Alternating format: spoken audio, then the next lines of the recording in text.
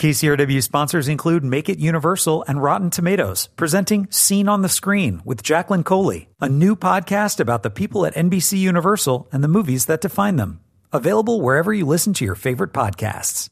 I'm Joe Morgenstern, the film critic of the Wall Street Journal. The BFG is Steven Spielberg's version of the Roald Dahl children's classic. In the book, the big friendly giant of the title uses a trumpet to blow dreams into sleepers' heads. Spielberg uses digital wizardry to throw spectacular dreams of friendship and adventure on the big screen. The film can be leisurely, verging on slow, but it gains dramatic stature from one of the great actors of our time, Mark Rylance, in the title role. His face and body are transformed by technology, of course, but magically so. The giant seems as human as Sophie, the young orphan played by Ruby Barnhill.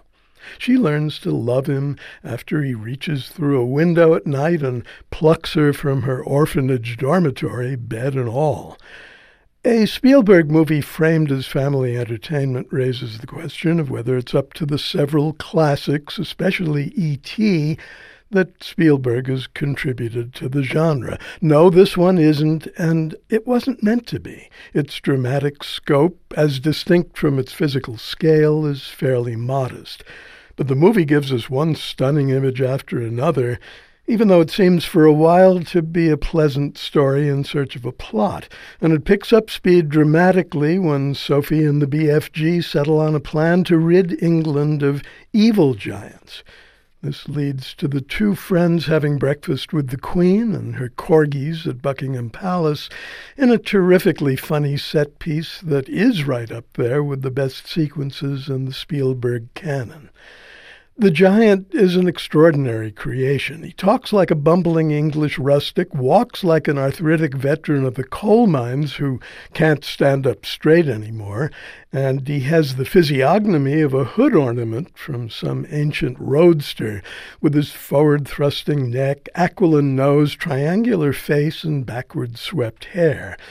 In Mark Rylance's lovely portrayal, the giant seems to be at first melancholy, even haunted, with downcast eyes, downturned mouth, and gigantic ears that go flat when his spirits sag.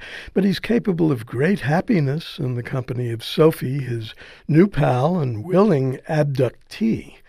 Kids today are accustomed to entertainment that hurtles along at a frenzied pace, so it'll be interesting to see whether they sit still for this one.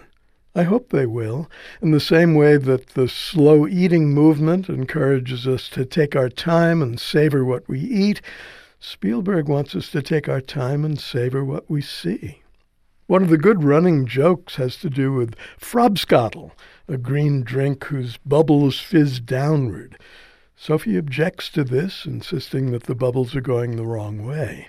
Some may object that the film bubbles too slowly from time to time, but the BFG has fizz to spare. It's an effervescent charmer.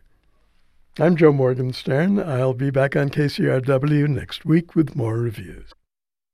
KCRW sponsors include Make It Universal and Rotten Tomatoes, presenting Scene on the Screen with Jacqueline Coley, a new podcast about the people at NBC Universal and the movies that define them. Available wherever you listen to your favorite podcasts.